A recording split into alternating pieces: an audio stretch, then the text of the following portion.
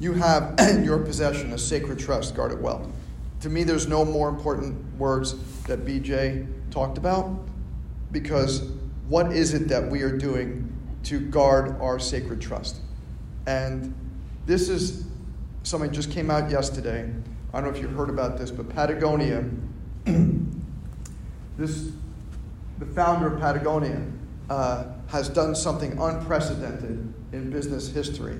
And in my thought process, I thought it was a very good segue to guarding it well. So he wrote this letter to the people of his company, because he just sold his company, but instead of selling out, he sold with a reason. And this is the part of the letter that he wrote. Earth is now our only shareholder. If we have any hope of a thriving planet, much less a business, it's going to take all of us doing what we can with the resources we have. This is what we can do. By Yvon Chouinard. I never wanted to be a businessman. I started out as a craftsman, making climbing gear for my friends and myself, then got into apparel. As we begin to witness the extent of global warming and ecological destruction and our own contribution to it, Patagonia committed to using our company to change the way business was done. If we could do the right thing while making enough to pay the bills, we could influence customers and other businesses and maybe change the system along the way. We started with our products using materials that cause less harm to the environment. We gave away 1% of sales each year. More recently, in 2018, we changed the company's purpose. We're in business to save our home planet. While doing our best to address the environmental crisis, it's not enough. We needed to find a way to put more money into fighting the crisis while keeping the company's value intact. One option was to sell Patagonia and donate all the money, but we couldn't be sure a new owner would maintain our values or keep our team of people around the world employed. Another path was to take the company public. What a disaster that would have been. Even public companies with good intentions are under too much pressure to create short-term gain at the expense of long-term vitality and responsibility. Truth be told, there were no good options available, so we created our own. And I love this. This is the best line of this whole thing. Instead of going public, you could say we're going purpose. Instead of extracting value from nature and transforming it into wealth for investors, we use the wealth Patagonia creates to protect the source of all wealth, which is our home. I love this. Instead of going public, we're going purpose. That's what BJ meant when he said, you have in your possession, guard it well. I've been now in this profession for 33 years. The chiropractors that came before me did us a very big disservice by focusing on back pain, by adding things to chiropractic that were not chiropractic, by allowing the scope of practice to include anything that a chiropractor wants to do once he graduates, to advertise back pain, neck pain, headache, whiplash, to go away from the original principles that BJ put down and Dee started. Chiropractic, unfortunately, did a disservice for the exact reason that the founder of Patagonia was talking about right over here, because there was too much pressure for short-term gain. There was too much pressure for the almighty dollar, for making the money. And so many chiropractors before us have fallen into that trap. Not that, once again, it's bad or wrong to take care of people with back pain. That's great. But that's just such a small part of chiropractic. And to think that there are chiropractors out there who want to prescribe drugs and think that the way to reach more people is that we can be on the same level and be able to prescribe drugs or take people off drugs, why would you want to do that? Oh my God. That to me is the most ridiculous, asinine thing to say, well, if people come in with drugs, I can tell them to stop taking them. Great. Like, wow, big win. Right? Like, to me, the most important thing that we have to do is connect the brain and the nerve system. A mama brought in her baby yesterday, and she has never been to a chiropractor herself.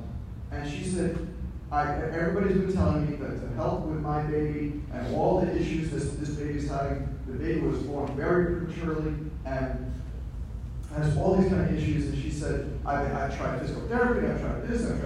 She said, all these things are great and they're important, but nothing's clicking for my child. And now the child's a year old and he's not crawling and he's not walking and he's not talking and he's hardly eating. He's having all these kind of issues. And she said, what is it that you do? Because everybody's telling me what you do. All people saying, you should go to this chiropractor. but you tell me in your words what is it you do. And I said, all the things that you're doing are great, right? You need to have PT for this kid. You need to have OT. You need to have speech therapy. All those pieces are very important. But they're all working on muscles. Who's working on your child's brain and nerve system? Science. That's what I do. That's why you need to come here. That's what chiropractic was founded on tone. D.T. Palmer, 1910. Founded on tone. It's not founded on back pain. It's not founded on bone cracking or pushing on spines. It's founded on tone. Tone is how the nerve system is operating. But it got really easy for chiropractors in the 1950s and 60s, especially when insurance started coming. It got really easy to say, we are back pain fixer-uppers. Right? It's like you want some goodies back pain powder or a chiropractic adjustment. That's really the choice that was been given to our public. And we started advertising, the 7 danger signals, and all those other kind of things. I remember when I first opened up, it was incredible. My first office was in New Jersey, 1989. I wasn't open for a week when I had, I don't know if you remember this, but I had people from the Yellow Pages, right? That's because the phone books that used to be like this thick, right? Saying, you've got to advertise. And you got to, it's going to cost you $1,000 a month. You get all these people. I should show me some ads. I'm going to do first. I don't know what is this? And he said, well, this is the most popular ad. And he showed a person with like a lightning bolt in his lower back and a lightning bolt in his neck, and he said it's 7 danger signals. And I said, that's not what chiropractic is. He said, well, you can't advertise what you think it is. You can only advertise what everybody else thinks it is. I'm like, wow, that's exactly the problem, right? Is that we have trained generations of people what chiropractic is, and it isn't what it is.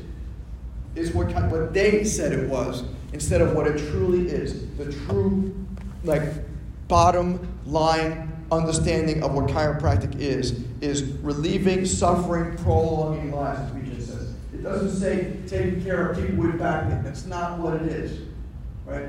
The first patient wasn't a back pain patient. The first dozen, 20, 50, 100 patients weren't back pain patients.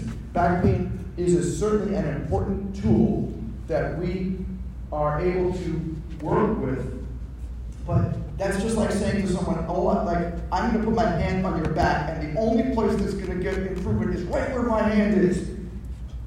There's nothing, it does not go anywhere else. It's just right there.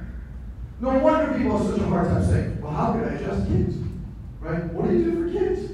My 2-month-old doesn't have back pain. My 1-year-old doesn't have back pain. My 4-year-old, then why should I bring my kid to a chiropractor? Because this is what we train them. The way this is going to change is one person at a time, like you guys, saying, let me tell you what chiropractic really is. Your people that you're talking about in clinic, just start there. And just say, let me tell you what chiropractic really is. It's not about making someone, even though I know you're probably here for your back pain and stuff, but that's not what it's about. That's just one piece of what it's about. You see this nerve here? Yeah, bring a nerve chart. If you don't have a nerve chart, go on your computers and laptops or iPads, whatever.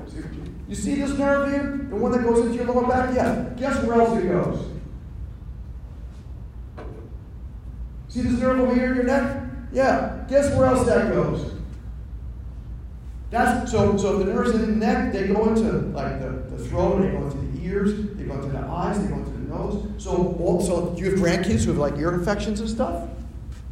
Yeah. Get them in here. That's where these nerves go into your lower back. You got the nerves in the lower back, they go into the back, sure, but they also go into the stomach and the intestines. You got grandkids with constipation, right? Stomach issues, GI issues, reflux, yeah. Well, and it's not that we are treating these diseases or these problems or these symptoms. It's just we want to make sure that those nerves that are going from the neck into the ears or nerves from the lower back into the large intestines are working as good as they're supposed to. Because the whole idea is something that's known as salutogenesis. Salutogenesis is the opposite of pathogenesis. Pathogenesis is how allopathic medicine is based on, which is you have a problem, you fix the problem. Salutogenesis is you want health, you start doing things to make the person healthier, and there's always another step towards health. You can never be all healthy, 100% healthy. So you can always reach and reach and reach and do more things and more things and more things for your health. You can always add health. That's what salutogenesis is about. To me, that is one of the most important things, and the missing, one of the main missing pieces in chiropractic is that we're so stuck on fixing problems. Even those chiropractors who take care of kids say, well, I'm going to cure your back pain. I'm going to cure your kids' asthma. I'm going to cure your kids' ear infections. I'm going to cure their stomach issues. No, you're not curing or treating anything. I don't treat a thing. I don't have treatment rooms. I don't use the word treat in my office. Because I don't treat anything. What I do is I ensure that the brain and the nerve system are working as best as it can in all the areas to optimize this child. She said, the patient said, well, what's going to happen by my child getting adjusted? What's my answer? I don't know. I wish I knew. I wish I could give you a good answer. I don't know what's going to happen. All I know is, and this is a Reggie Gold saying from years ago, all I know is a child without a subluxation is far better off without one than she is with one. You're far better off with having an intact, strong, healthy nervous system than you are without one. You're far better off having your brain and body connected at 100% than you are without it. That's what we can promise. That's what we try to do. And I think it was a beautiful thing to see this person from Patagonia. Do you know how much money Patagonia makes every year, what their revenue is? $1 billion a year. $1 billion. Right? That's amazing from a clothing company, that they make $1 billion in revenue a year. That's gross. That's not net. That's gross. So by changing the way his business is structured, they're going to be giving to the environment $100 million a year. Once they have to, how much it costs to manufacture and ship and all those kind of things. They're going to be giving to the environment $100 million a year. That's a brilliant business model for someone who understands purpose, right? Not profits. Not that as a chiropractor you shouldn't make a profit, because we want all you guys to be ultra successful. But understand that you've got to give back, and the way you give back is not just financially like he has, but he's giving back by he's taking care of the environment, and for years his company has taken care of the environment. For years his company has had a purpose. And I admire companies like this and other great companies out there that are doing something other than just trying to make a quick buck. Right? And because if you like, I don't know if you guys have seen Dope Sick on Hulu. Unbelievable. If you want to watch an amazing series, it's Dope Sick. It's all about how the pharmaceutical industry kind of essentially duped people into thinking about how all this fentanyl stuff is okay and healthy and it was good for you and good for pain, that kind of stuff. This Oxy thing is because it talks about how the company created that. Talk about a company that did not have people as its number one priority, that did not have a purpose. The purpose was make money. So that's the antithesis of what a company like Patagonia stands for. That's the antithesis of what I think chiropractic stands for. And that's what I want to bring out in this, to understand this, that he says instead of going public and instead of focusing on private, we're focusing on purpose. That's what BJ meant by guard it well. What is your purpose? And make sure you guard that purpose well.